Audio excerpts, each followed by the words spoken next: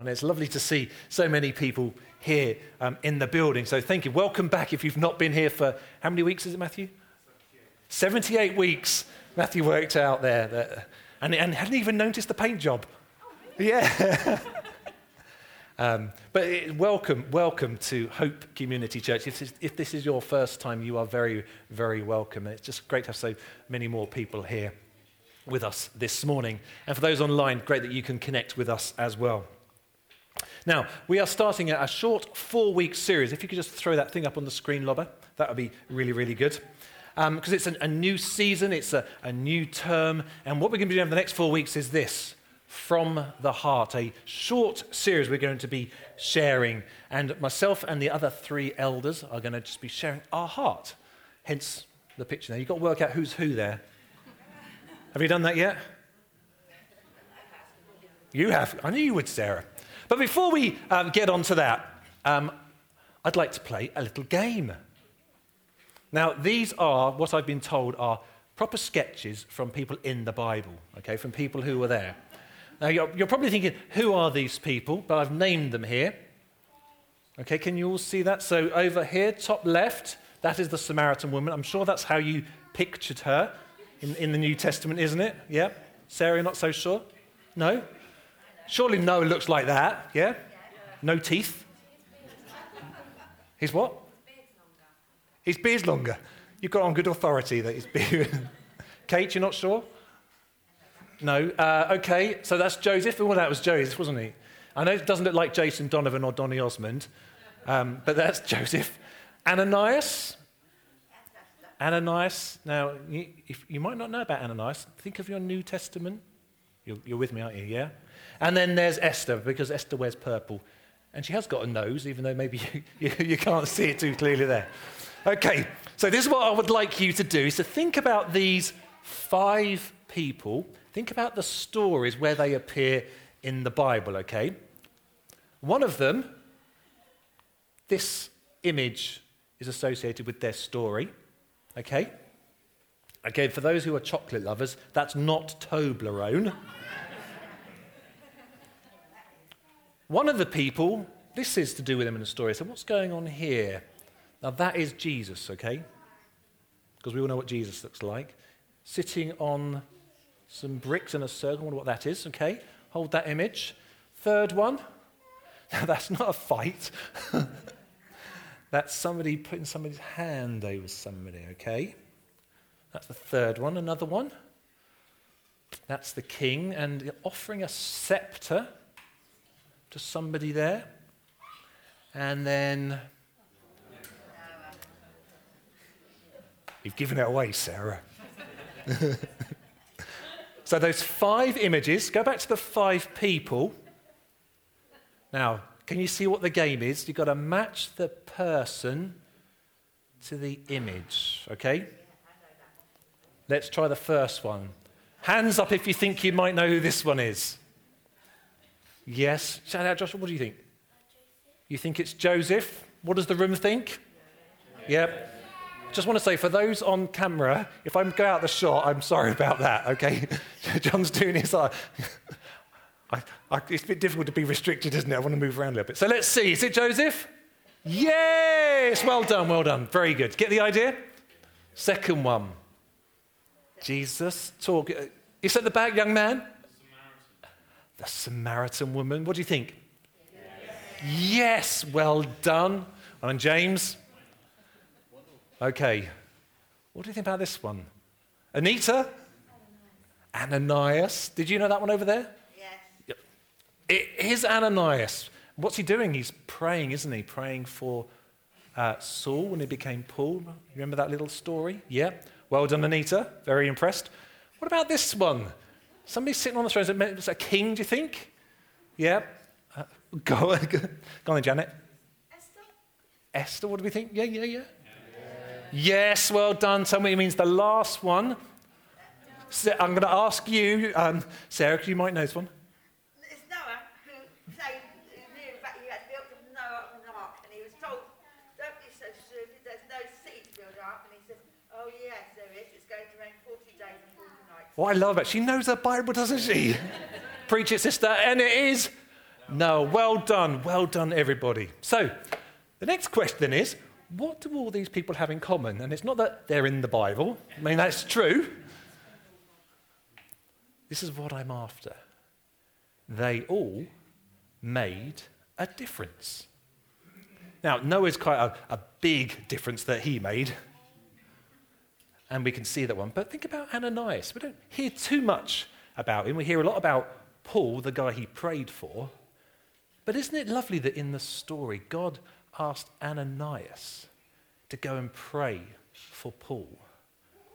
And if Ananias hadn't done that, maybe Paul wouldn't have done what he did. But each of those 5 people, Esther, Ananias, the Samaritan woman, think about her. She had that conversation with Jesus, and her life was turned upside down. And she went back and told her family, and she went back and told those in the village. And many people in that village came to know Jesus.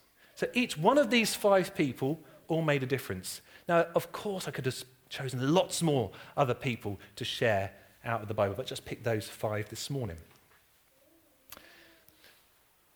You see, the thing I want to share from my heart for us as a community, us as the people of God, is this. And it's something I've been sort of mulling on over the last few months, is that, God wants us to make a difference. That's what he wants from us. Now, can you see this picture here? Can you see what they are? Starfish. Now, Andy, I know this really will resonate with you. This is a story that you've shared before. There's a tale of the starfish. Now, take a look at this short video.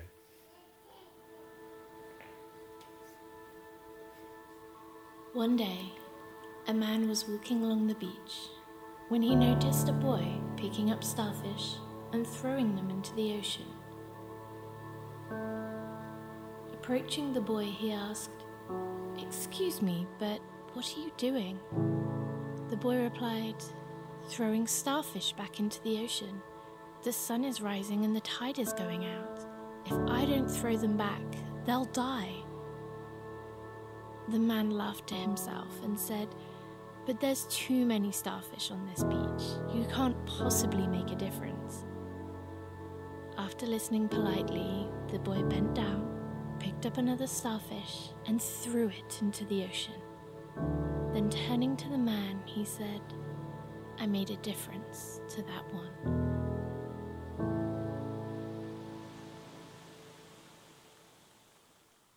It's a great story, isn't it? And I think if we can take that view, that we may not be able to change the whole world, but there are situations that God can put us in where we can make a difference. As a church, our vision that God has given to us, which we've held on to for many, many years, are these 3 things. God has called us to be a city of refuge, a reprocessing factory, and hope carriers. And if you want to know more about that, go to our website. You can look on the boards over there.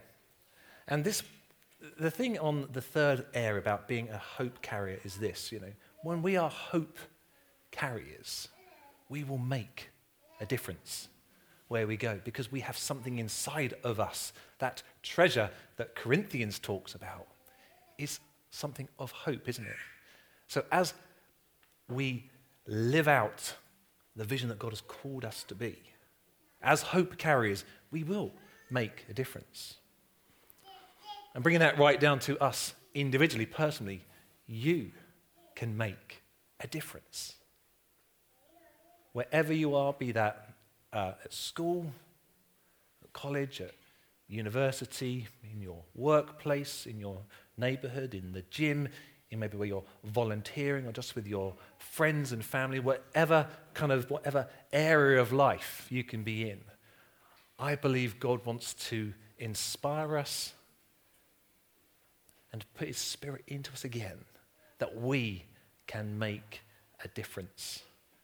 Like those people in the Bible, but each one of us can do it. It's not just for the leaders, it's for every single one of us who are believers. In Luke 4, Jesus quoted this verse from Isaiah, and it says this: "The Spirit of the Lord is on me, because he has anointed me to proclaim good news to the poor. He has sent me to proclaim freedom for the prisoners and recovery of sight for the blind, to set the oppressed free and to proclaim the year of the Lord's favor. It's a wonderful verse which we'll go, yes, amen. And as we know, or you may know that Jesus was quoting this Old Testament prophet Isaiah. And Jesus said, this is being fulfilled today. It's about me, he said. And he went on to do his incredible things. And when Jesus had been resurrected and before he went up to heaven, he said to his followers, his closest friends, his disciples, you carry on what I've started. Go and do it. Go and make disciples of all people. And that has trickled down through the centuries. And I think there's a sense of we can apply that to us. I think that's okay. I think we can look at that and say, I think the Spirit of the Lord is on me. He wants me, he wants you to do these things. Maybe we're not going to do all of them. That's why we're a body. Some of us are going to sort of resonate with more of these things. But that's kind of a foundation for us to be those hope carriers and to make a difference. So maybe as we move into this season of regathering, maybe if you have got children or you're going back to school or you're heading off to uni or whatever, there could be something where you say, Lord, how can I make a difference for you? Maybe you just need to dust that down a bit. Maybe you've continued to make a difference throughout the time of we've been sort of locked down and in the pandemic. But maybe there's a fresh call this morning, a fresh sound from heaven where God is speaking to you directly and saying, hey, you, my child, make a difference. And the great thing is this, he doesn't leave us on our own. He gives us his Holy Spirit. And it's down to us to be in tune with his Holy Spirit. As we're going about our daily routine, say, Lord, where can I make a difference? Where can I make a difference? Where can I make a difference? If we can capture something of that heart, then I'll be really, really pleased. And as we come to take communion, and we are going to do it in this kind of, as Andy said, in this kind of COVID-safe way. We have little chunks of bread cut up here, and we have the wine in this little receptacle here. But let's remember, it is still one body, isn't it? It's one body, and we are part of that body. And this body, Jesus said, this is my body. And it was broken. His body was broken for you and for me. The great thing is that our access to God is not because of the things we've done. It's because of what Jesus did, isn't it? And because he died, because he was broken, we are made whole. Because he shed his blood, because he died in our place, we can have life. The Bible talks about the life being in the blood. This isn't blood, this is wine. But as we come to take communion this morning, maybe there's a fresh sense for you of saying, Lord, how can I make a difference? So I'm going to just return over here, and the band are going to join me. But could you just come up be just sensitive to one another with the spacing? Maybe, I don't know whether to move the table out a little bit more. Do you think that would be worth it? Just, maybe get around. Yeah, just... I will pray, and then kind of when you're ready, when you see there's a bit of a space here, then do come up and take the bread and the wine. Sarah's just putting these receptacles here because we just want to recycle the little wine cups there. But let's pray, shall we, as we just think about what I've been saying, as we come to communion, to think about that body, Jesus' body that was broken, and this bread of life, his life, that now flows in us to make us people who make a difference. So, Lord God, we thank you. As we come to take communion, something that you've asked us to do, you say in the Bible, do this in remembrance of me. And we focus right in on you, Jesus. We see that your body, you gave up everything for us. As we picture the tragic, awful death you went through, where your body was nailed to that cross, and you gave your life for us, and your blood was spilled. It's very graphic and horrible, but it's now become a symbol and a doorway of hope for us. And as we this morning come and eat the bread, drink the wine, may you meet us in that as we remember you. May we have a fresh commissioning sense of being your women and your men who are hope carriers, who you have called to make a difference.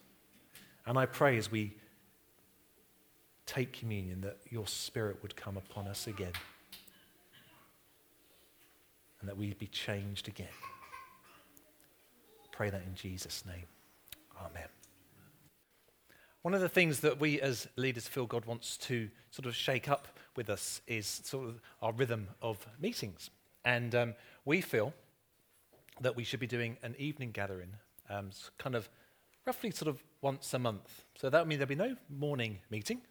There'll be no sort of kids work or youth work in the morning. But we'll meet here at 7:30. And we'd really love to kind of have some guest speakers in, and maybe we can have some extended worship and just have that kind of ministry together. Sometimes there's that just different dynamic, isn't there, when you meet at a different time. And we feel that that's something that God wants for us to do. So it'd be roughly once a month. Usually, I think it was at the first of the year, or the first of the month or the end of the month. I can't quite remember. We can't remember. I think it's the first, roughly the first of the month. We'll let you know. I'm going to start that in October. And Dave Oliver has agreed to come and speak. For those who don't know Dave Oliver, he's part of the Hub Community Church. And during the pandemic, he did some videos. Was it Faith and Corona videos out on YouTube? And he did them for weeks and weeks and weeks. And we said, Dave, just come and just share with us as a group of people. So he's going to come and do our first one in October. The second thing, food. We love food, don't we? Kate, you had your first gig yesterday, is that right? Back in, eh? How did it go? Yeah. Did you remember how to operate the cooker in there?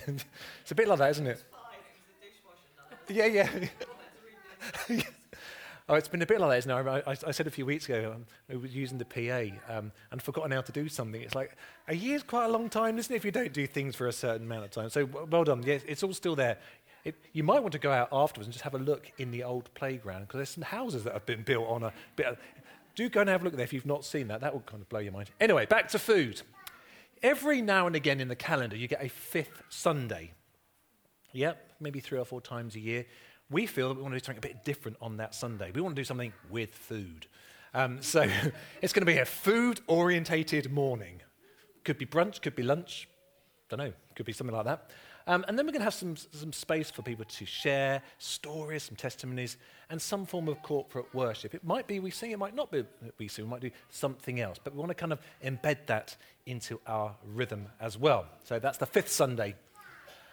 Coming up this autumn, well, I've already said it, we're in this short season, 4 weeks from the heart, which I started today, and then you can hear from Terry and Andy over the consecutive weeks. And then, as we move into October, we're going to start a new series called The Fools on the Hill. God's kingdom established here on the earth. The Fools on the Hill, what's that all about? Well, Terry will unpack that for us, but AKA the Sermon on the Mount. Okay, think about it, you'll get it. We do feel that in this season that we're in, starting in October and going into next year, we want to get into the Sermon on the Mount, to be those fools on the hill and allow God to do some of his work in us so that we become those hope carriers that we can make a difference where we are. So we're going to be kicking that off in October.